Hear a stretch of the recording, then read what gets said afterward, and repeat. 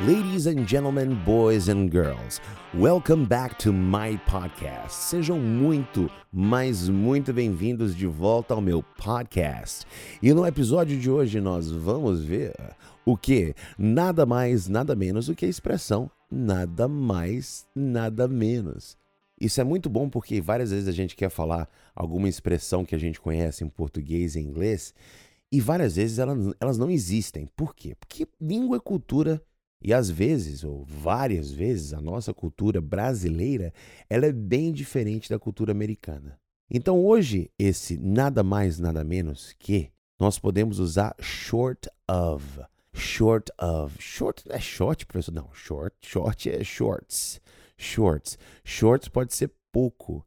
E se eu falo nothing short of, lembra que esse OF com um F só, não é off. Off é tipo desligado com OFF. Se tem um F só, é of, como se fosse um V mesmo. Of, nothing short of. Então, se eu falo, você me pergunta, teacher, como é que foi a conferência, né, que você foi lá?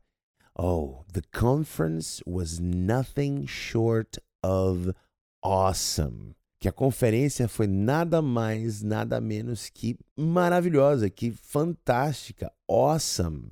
Essa palavra é muito boa. A-W-E-S-O-M-E.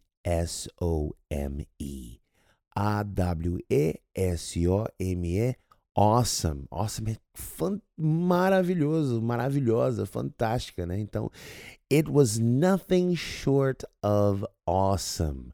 Foi wow, foi fantástica. Então, nothing short of seria o mesmo que nothing more than. Então, toda vez que você quiser enfatizar alguma coisa, você pode usar o nothing short of. I want this podcast to be nothing short of spectacular. Que eu quero que o meu podcast seja nada mais, nada menos que espetacular. I want my podcast to be nothing short of spectacular. And that's it. I hope you have an awesome day and enjoy yourself. Espero que você tenha um dia maravilhoso e se divirta, que a vida é para isso, é pra gente se divertir também. You'll hear from me soon. Rock on!